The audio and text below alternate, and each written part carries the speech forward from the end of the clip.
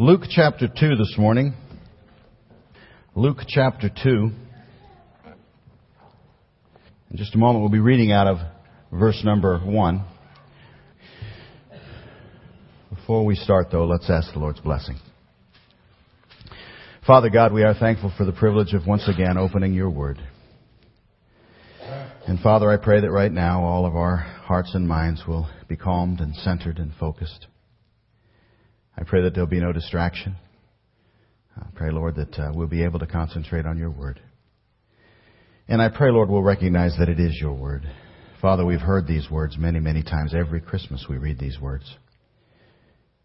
Lord, they could become routine in some of our minds. Our brains could turn off as we listen to them because we've heard them so many times. And I pray that's not the case. Help us today, Father, to see them afresh.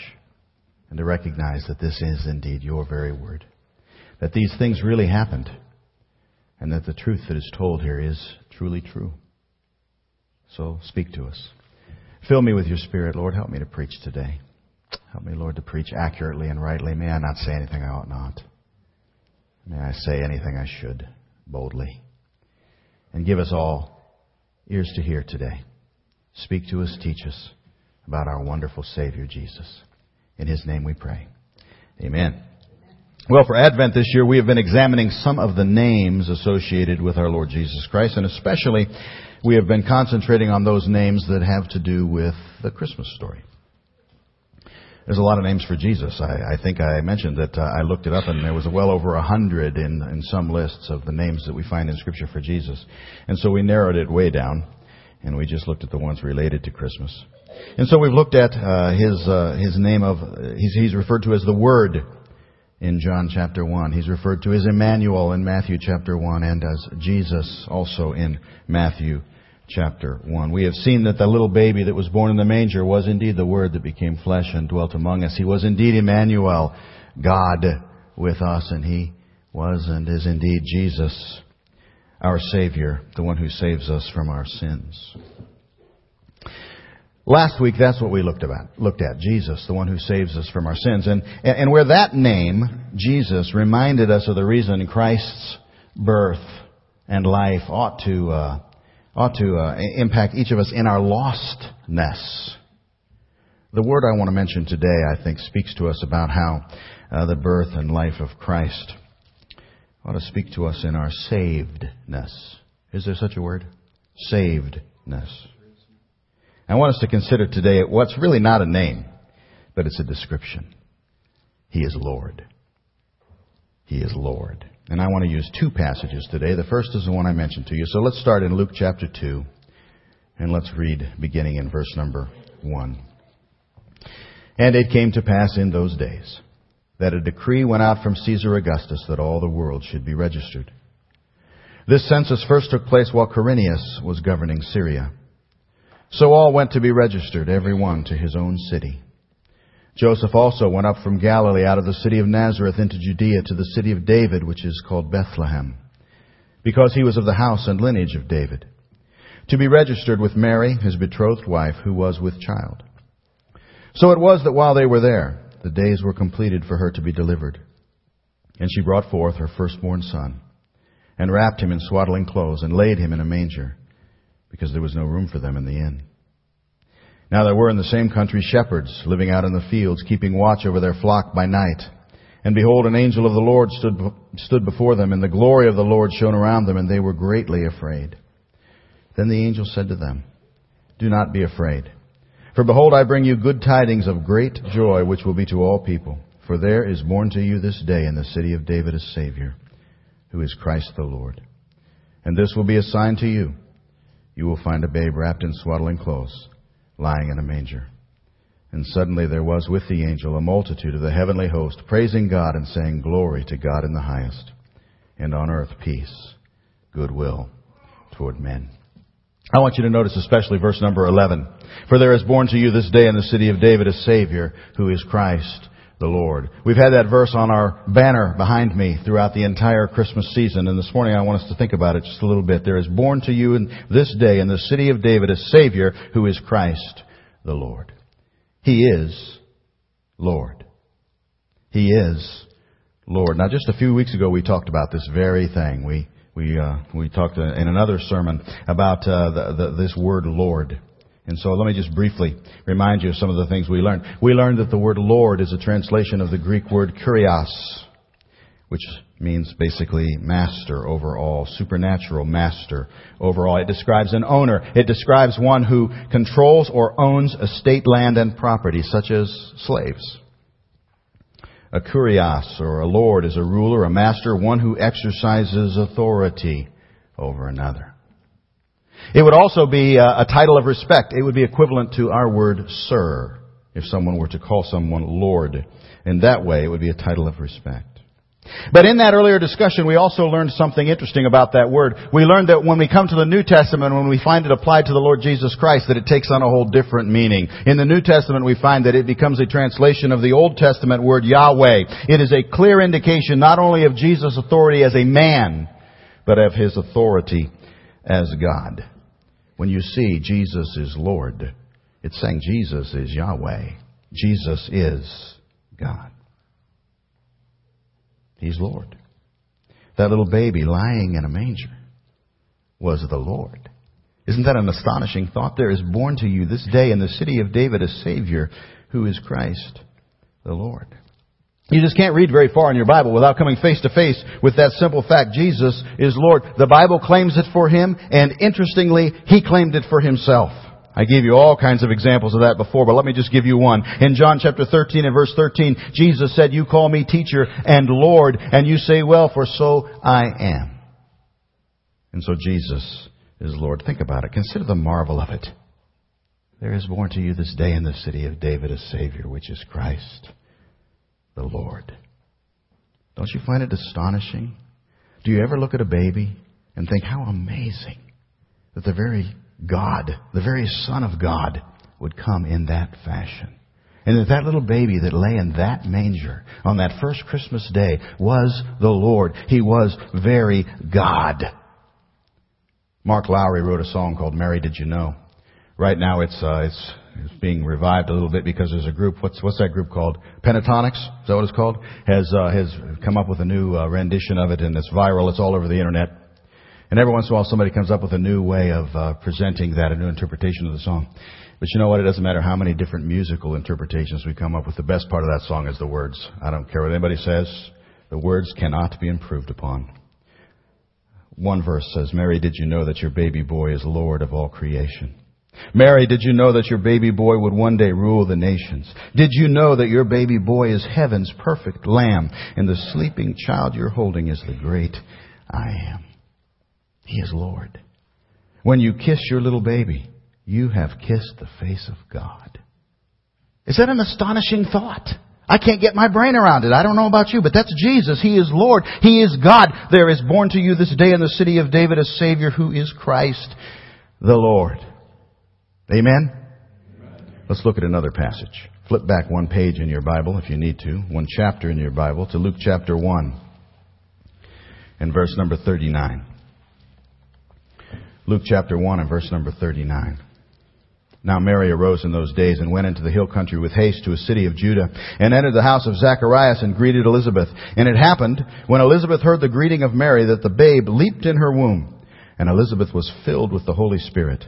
And then she spoke out with a loud voice and said, 'Blessed are you among women, and blessed is the fruit of your womb. But why is this granted to me, that the mother of my Lord should come to me? For indeed, as soon as the voice of your greeting sounded in my ears, the babe leaped in my womb for joy. Blessed is she who believed, for there will be a fulfillment of those things which were told her from the Lord.'" I would like to suggest that not only is He the Lord, but He should also be my Lord. He should also be your Lord. This is an interesting passage. This is some fascinating testimony from Elizabeth. She's the soon-to-be mother of John the Baptist. And here she is. She's in the presence of Jesus, yet unborn within Mary, in the womb of Mary. And here she is in the presence of Him, and we see Elizabeth calling Him my Lord. Did you notice that in verse number 43? "Why is this granted to me, that the mother of my Lord should come to me?" Now, I did this particular Christmas season what all preachers do as Christmas season is approaching. We start frantically reading all the different aspects of the Christmas story in the Bible, trying to figure out what are we going to preach about Christmas this year. And so I came across this particular passage. And for some reason, this time, I couldn't get away from that. My Lord. That little word, my, just kept jumping out at me. You know, it would have been impressive testimony on her part if she had simply said the Lord. If she had said the mother of the Lord. After all, how could she possibly know that? How could she know that He was the Lord? He hadn't even been born yet. How could she know? Well, the Bible answers that question for us, doesn't it? It says she was filled with the Holy Spirit. And the Bible makes it clear that the only way any of us can recognize Jesus as the Lord is through the influence of the Holy Spirit in our life. Paul said in 1 Corinthians chapter 12, "Therefore I make known to you that no one speaking by the Spirit of God calls Jesus accursed, and no one can say that Jesus is Lord except by the Holy Spirit." Now that doesn't mean that you can't utter the words. A lost person, a person that is unredeemed, unsaved, could certainly mouth the words, Jesus is Lord. That's not what Paul is saying. But what Paul is saying is you can't understand it. You can't come to a personal understanding of that important and vital truth in your life apart from the influence of the Holy Spirit. Jesus put it another way at another time when He said in John chapter 6 and verse 44, "No one can come to me unless the Father who sent me draws him. And I will raise him up at the last day." So the Holy Spirit had clearly opened Elizabeth's understanding. There's no doubt about that. He had done the same thing for Simeon. Flip over to chapter 2. We're still in Luke chapter 2 and look at verse 25. Luke chapter 2 and verse 25. "Behold, there was a man in Jerusalem whose name was Simeon. And this man was just and devout, waiting for the consolation of Israel, and the Holy Spirit was upon him. And it had been revealed to him by the Holy Spirit that he would not see death before he had seen the Lord's Christ. And so he came by the Spirit into the temple. And when the parents brought in the child Jesus to do for him according to the custom of the law, he took him up in his arms and blessed God and said, 'Lord, now you are letting your servant depart in peace according to your word. For my eyes have seen your salvation, which you have prepared before the face of all peoples, a light to bring revelation to the Gentiles and the glory of your people, Israel.'" Simeon was able to recognize Jesus as Lord because of the influence of the Holy Spirit in his life. We see the same thing in Peter's great confession at Caesarea Philippi, as well as Jesus' response to it. We read in, where's this at? Matthew chapter 16, "Simon Peter answered and said, 'You are the Christ, the Son of the living God.' And Jesus answered and said to him, 'Blessed are you, Simon, for flesh and blood has not revealed this to you, but my Father who is in heaven.'" So the very fact that Elizabeth could recognize that He was Lord at all is a wonderful thing. It's a evidence that the Holy Spirit was working in her life. And just as it is evidence in you and in me, if we can recognize that Jesus is Lord, it's evidence that God is doing something in our life. God has done something in our life. You need the Holy Spirit to draw you if you would understand that. "For there is born to you this day in the city of David a Savior who is Christ the Lord. He is the Lord." But Elizabeth didn't just call Him the Lord. She called Him my Lord. She didn't just simply acknowledge He was generically the Lord. My Lord. And that's a distinction I want us to think about this morning. Why is this granted to me, that the mother of my Lord should come to me? You remember the story of Thomas? Thomas. After Jesus had risen from the dead, He had appeared to several people. Then He appeared to the disciples. Thomas was backslidden and was skipping church. Therefore, Thomas doubted. He was absent from the meeting. Matter of fact, let's read that story. Let's flip over to John chapter 20. Let's read this. John chapter 20.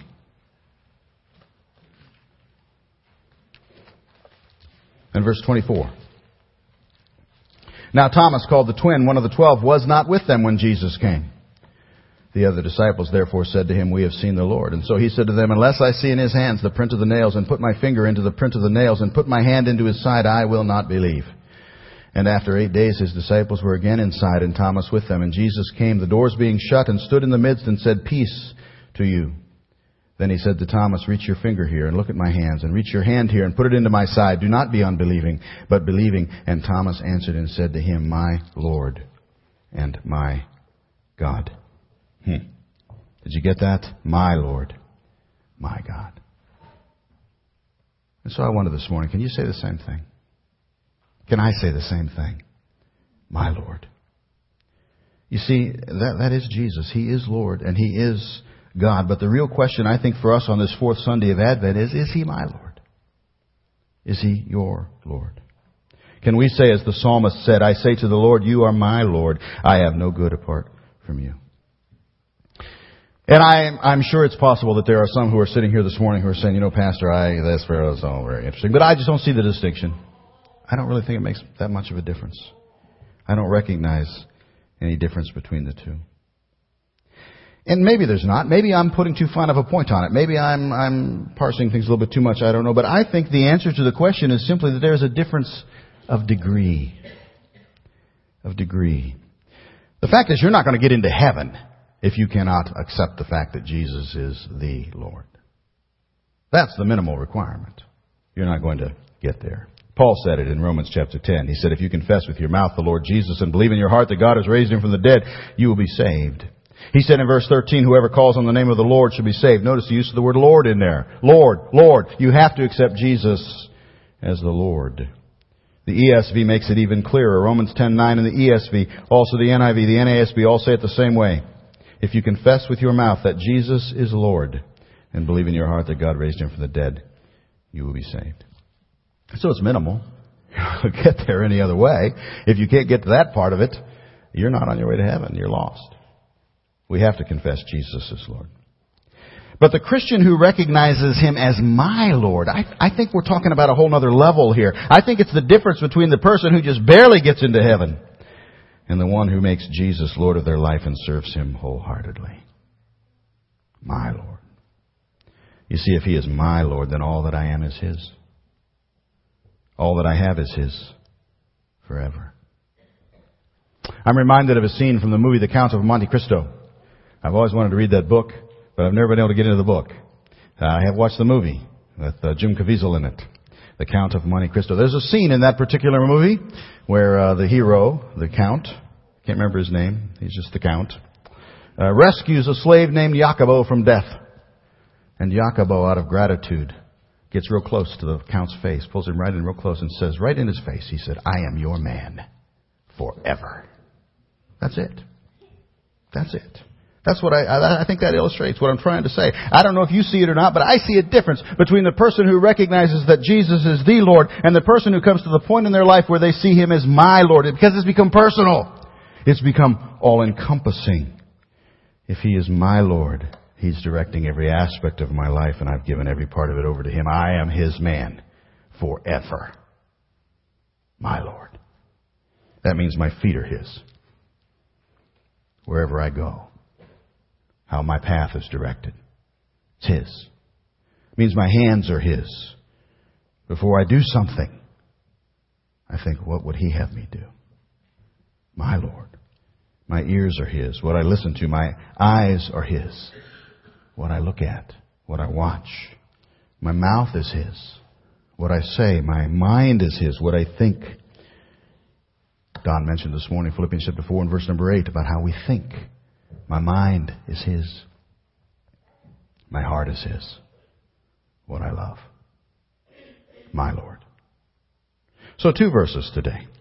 Verse number 11 of Luke chapter 2, there is born to you this day in the city of David a Savior who is Christ the Lord.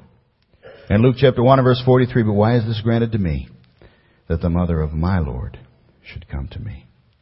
And those 2 verses lead me naturally to 2 questions, and I'm sure you know what they are. The first one is this: have you come to the place in your life where you have seen and recognized that He is the Lord? That baby lying in a manger, the Lord. If not, why not? Why will you not recognize that? Why not confess Him today as Lord, trust Him as Savior, accept Him in the gift of salvation that He offers? You see, you are going to say it. You are going to recognize it. You are going to know it. The Bible says that every knee shall bow and every tongue shall confess that Christ is Lord. Why not do it now, while it can get you into heaven, instead of waiting until it's too late? You're going to say it either way. Why not trust Christ and be saved? But then the second question is this: have you let it get personal? Is He your Lord? And can you call Him my Lord and see that distinction and see that difference? Have you given your life and everything about it over to Him wholeheartedly? Nothing held in reserve. So many Christians put up walls. So many Christians say, I will go this far and no farther in my service for God. How that must grieve Him.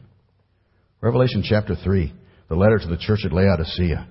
Think about what Jesus said about the lukewarm Christian. That's what He's talking about. The ones who will say, I'll serve you just this much. Yeah, you're the Lord. I recognize that. I accept your gift of salvation. But don't ask me to serve you with any great level of distinction. Thus far, no farther. But if He's truly your Lord, there's no place you won't go. Nothing you won't do. Nothing you will not be for Him. My brother posted something on Facebook yesterday. I want to close by just quoting from it. I'm not a great fan of Facebook. But nonetheless, I thought this was pretty good. He said this, and I quote. He said, several years ago I had a dream where I saw Christ laying on His back on the cross with His right arm stretched out as a soldier was about to drive the nail through His wrist. And Jesus was looking down His right arm directly into my eyes, and He asked me, what are you prepared to do?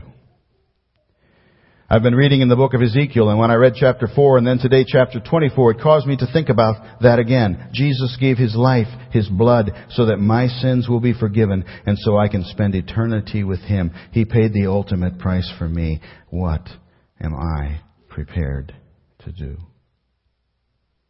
That's good. Is He your Lord, Christian?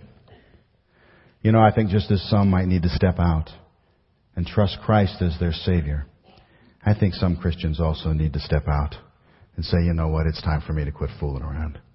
It's time for me to get serious. I want Him to be my Lord. I want to give my life to Him. I want to be His man forever.